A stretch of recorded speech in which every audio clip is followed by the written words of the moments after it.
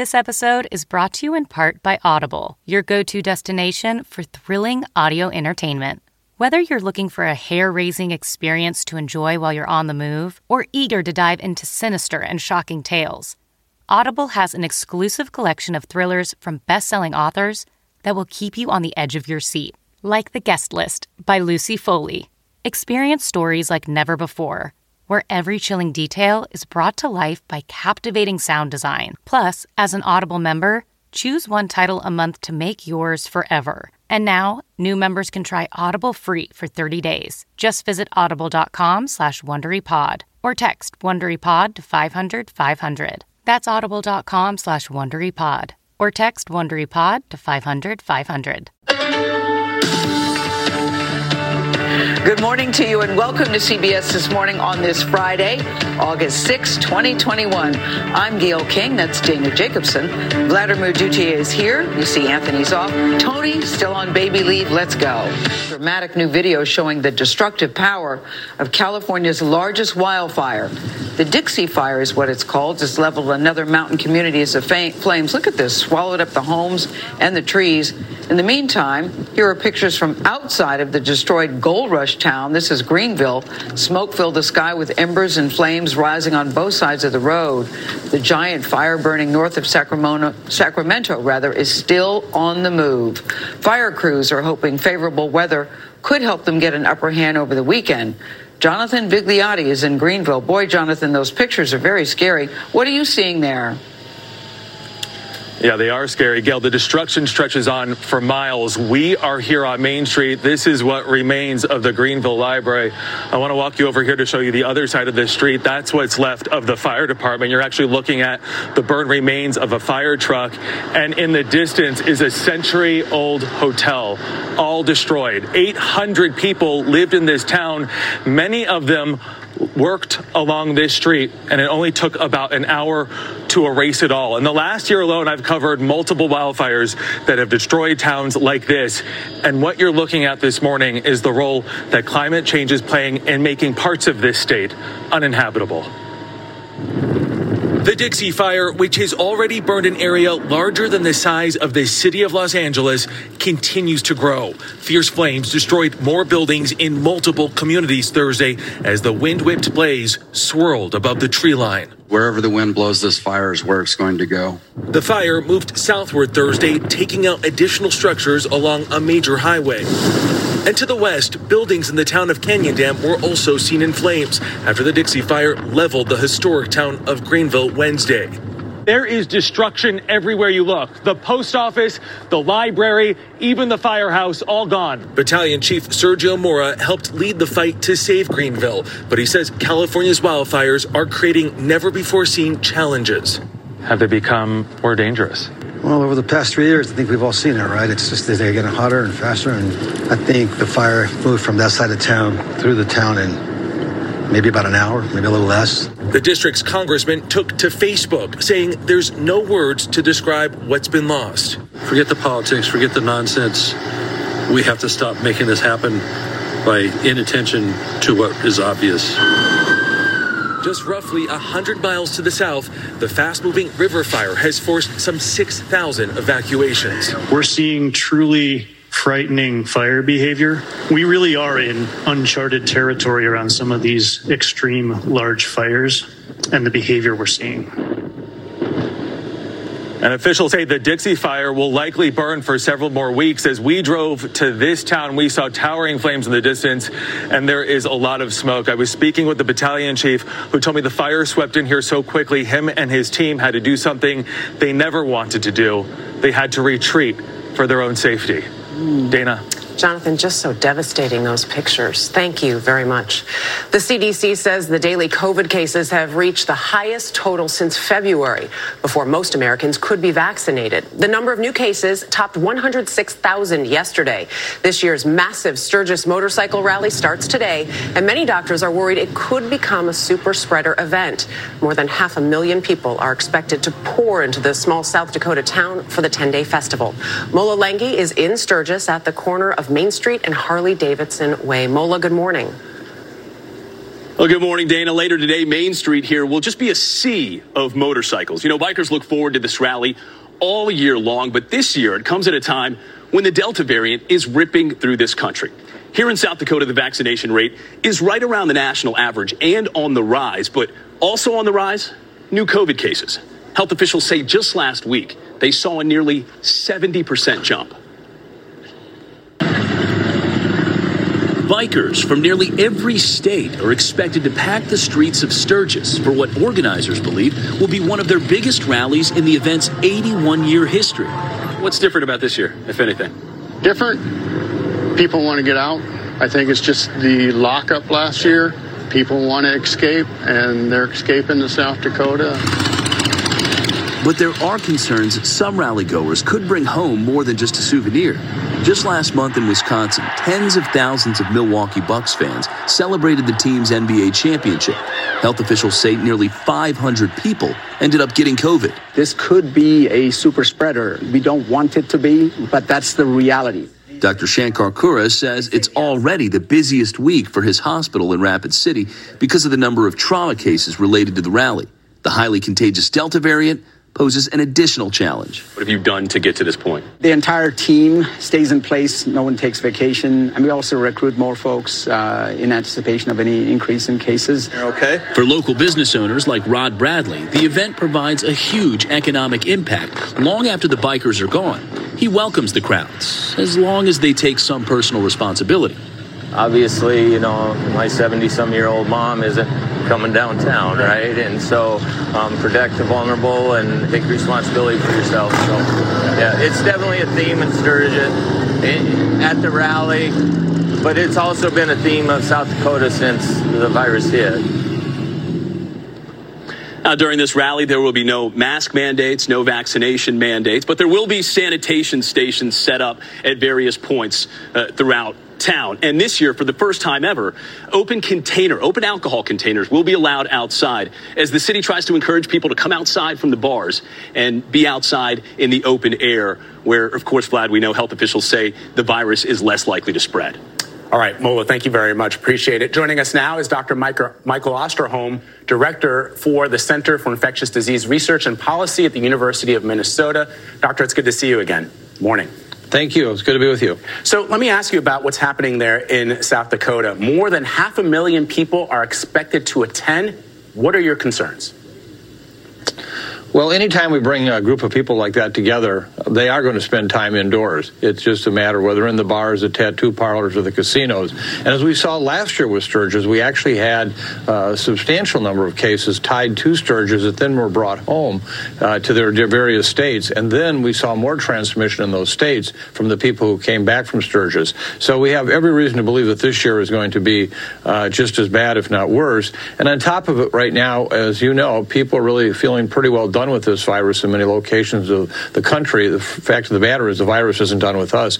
We have state fairs that are about to be held that will bring in 2 million people to various locations. We have lots of festivals that are being held this year. So this is the month, I think, right now of these events that are going to unfortunately occur at the same time that this virus is surging. Let me ask you about the Biden administration's plan to prioritize authorizing a booster shot for immunocompromised individuals. People wonder when they're going to be able to get their shots. How soon do you think this should happen? Well, we have a conflict going on right now that is normal, natural, and unfortunate. And what I mean by that is that just 2 days ago, the World Health Organization put out a plea for a moratorium on any booster shots around the world because of the fact countries like ours that have had 2 doses available for virtually everyone, whereas of the 6.4 billion people living in low and middle income countries, less than 1% to 2% have had access to vaccine at all. And so the world is asking us not to do booster shots. Inside the country, those individuals who are still susceptible because they haven't had an adequate response to the first 2 shots are begging for their booster shot. So we've got this tension going on. I'm not sure how it will ultimately be decided. Someday, there's no question in my mind, boosters will be given, and the question is just how soon that's going to happen. Doctor, you said something the other day that got my attention. These are your words. This virus will find you. It will infect you eventually. It made the hair stand up on the back of my neck because you said it with such certainty. Can you elaborate a little bit on that and why it's so really scary for children? Well, Gail, as you know, this virus has only continued to become more and more transmissible or more infectious. Over the course of the last 18 months, we've had these mutations occur, and each one of them, unfortunately, related to transmission, has only made the virus more infectious. Now we have a situation where, as you're seeing, you can go for months in a given location with little activity, and then you see these big surges occur. And so what happens, people feel like they're out of the woods. You know, I keep telling people, don't think you can run out the game clock. It's not going to happen. Ultimately, this virus will keep circulating until it finds you. And I think the story that you had on just before this one on the forest fire is basically one of great similarities. This fire will find those trees, that forest to burn eventually. That's what this virus is going to do with us as humans. That is frightening. That's a visual. Yeah, it is indeed. Dr. Michael Osterholm, thank you, sir. Appreciate it. Thank you very much. Coming up in our next hour, we will talk with Education Secretary Miguel Cardona about sending students back to the classroom while COVID cases are rising. Travel chaos, and chaos is a word, continues for Spirit Airlines and its customers who are very frustrated and angry. This morning, the low-cost airline has already canceled more than 250 flights. That brings the total to more than 1,700. This week, thousands of passengers were left stranded. Spirit blames a perfect storm of staff shortages and bad weather. Errol Barnett spoke with Spirit's president and CEO, that's Ted Christie.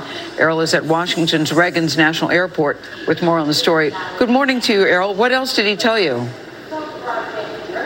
Good morning, Gail. Well, Christie is apologizing emphatically to passengers. He said their schedule should be back to normal by next week, but that means more cancellations through the weekend. Now, look, this is a budget airline, so its passengers are already financially conscious, and we spoke to people who spent hundreds of dollars on hotel stays, on car rentals.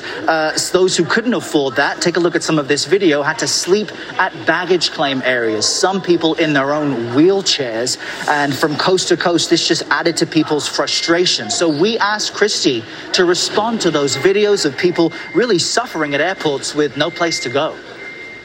It's heart-wrenching. It's a terrible experience, and we're doing our best to make up for that. And I believe we have, so that those people are either where they belong, or they're in a hotel, or afforded the option to go somewhere else. Now, Christie says that includes reimbursing travelers for food, even booking them on other airlines. And he admits the airline has just simply been overwhelmed. He explains that problems began late July with bad weather across the country. That resulted in delays and then stranded crews. That led to staff shortages, and it was just a real domino effect. He did say the airline should have canceled more flights to reset, but instead they tried to stay afloat, maintaining the flights to accommodate the large number of passenger bookings they did have. Christie tells me that he does want to win customers back. He's committed to improving the reliability and the reputation of the airline. But Dana, this has been such a painful week for so many people. It remains to be seen just how long it will take before they trust this airline again. Yeah, once you've gone through it, it is very difficult to get people back. Errol, thank you. This morning, longtime union leader Richard Trumka is being remembered as a powerful force in Democratic Party politics. Trumka, president of the AFL-CIO Labor Federation since 2009, died yesterday of a suspected heart attack. He was 72. He came from a Pennsylvania coal mining family and worked as a miner himself before he became head of the United Mine Workers and then the AFL-CIO. President Biden yesterday called Trumka a close personal friend. Senate Majority Leader Chuck Schumer said, quote, "The working people of America have lost a fierce warrior." Turning now to the Summer Olympics, USA gymnastics star Simone Biles returned home to a hero's welcome in Houston yesterday after her uplifting final performance in Tokyo. Back in Japan, American athletes continue to add to their medal count on the field, in the sand, and on the mat. Jamie Yukas is in Tokyo. Jamie, Team USA finishing the Olympics in top form. It's been fun to watch, hasn't it, Vlad? Good morning to you. With the closing ceremony set for Sunday, this year's Summer Games, they're coming to an end. We've still, though, got baseball and water polo to look forward to, with Team USA hoping to continue its success. That is it. The United States has won the gold medal. Beach volleyball stars April Ross and Alex Kleinman made it look easy in Tokyo. Left, go left, go left. And she puts it away. The two never lost a match, dropping only a single set the entire tournament on their way to gold. We've wanted this so bad, and we've dreamed of this, and we've worked so hard for this, and it was just an amazing moment. Katie Najat to go on top. She's got it! In the air, Katie Najat flew her way to a gold medal in the pole vault, thrusting herself more than 16 feet in the air. The American takes the lead. On the mat, in the final seconds of his match, American wrestler David Taylor took down the reigning world champion for his gold medal. She's on the steepest part of the wall. From one of the oldest Olympic sports to one of the newest, Nathaniel Coleman muscled his way to a silver medal in sport climbing. And the women's basketball team will advance to the gold medal game after crushing Serbia in the semis. A lot of dudes don't get this opportunity, so I'm just blessed I could be a part of this. Zach Levine in a foot race with Thibault, and he'll slam it down. Late tonight, the men's team will see France in the gold medal game. It's the rematch, so going in with a full deck of cards and lay it on the line. Forward Bam Adebayo says they are ready. Practicing on the court is one thing, but we were surprised by one particular training tactic. We like to play cards. Those card games can go on for 3-4 hours because we're so competitive. Obviously, nobody wants to lose. You know, just being able to play those games, it gets your minds off of basketball, but you still keep that competitive nature. Olympians, they're just like us, right? As we just mentioned, the big showdown is late tonight against the French. They handed the Americans that rare loss in their first game of the tournament. And now France is the only obstacle standing between Team USA and their fourth consecutive basketball gold medal. By the way, the women will be looking for their 7th straight gold this weekend, Gail. All right, the women are ready and the guys are playing cards. You think they're playing Old Maid or Fish? Spades. Jamie, or Spades? I would be. Fish is a lot of fun. Jamie Yukas, thank you as always. Great job. Thank you for listening to the CBS This Morning podcast. Be sure to subscribe to get your morning news in under 20 minutes and daily podcast originals. You can watch the CBS This Morning broadcast Monday through Saturday from 7 a.m. to 9 a.m. on your local CBS station or live on the CBS All Access app. Hey, it's Matt Norlander with the CBS Sports Eye on College Basketball podcast, and it is tournament time, people. So listen to the one podcast that will cover every upset, Cinderella, Bracket Buster, Sleeper. We've got it all covered, every round, reaction shows, all the way up through the championship game in Glendale, Arizona. To find us, search Eye on College Basketball podcast wherever you get your podcasts.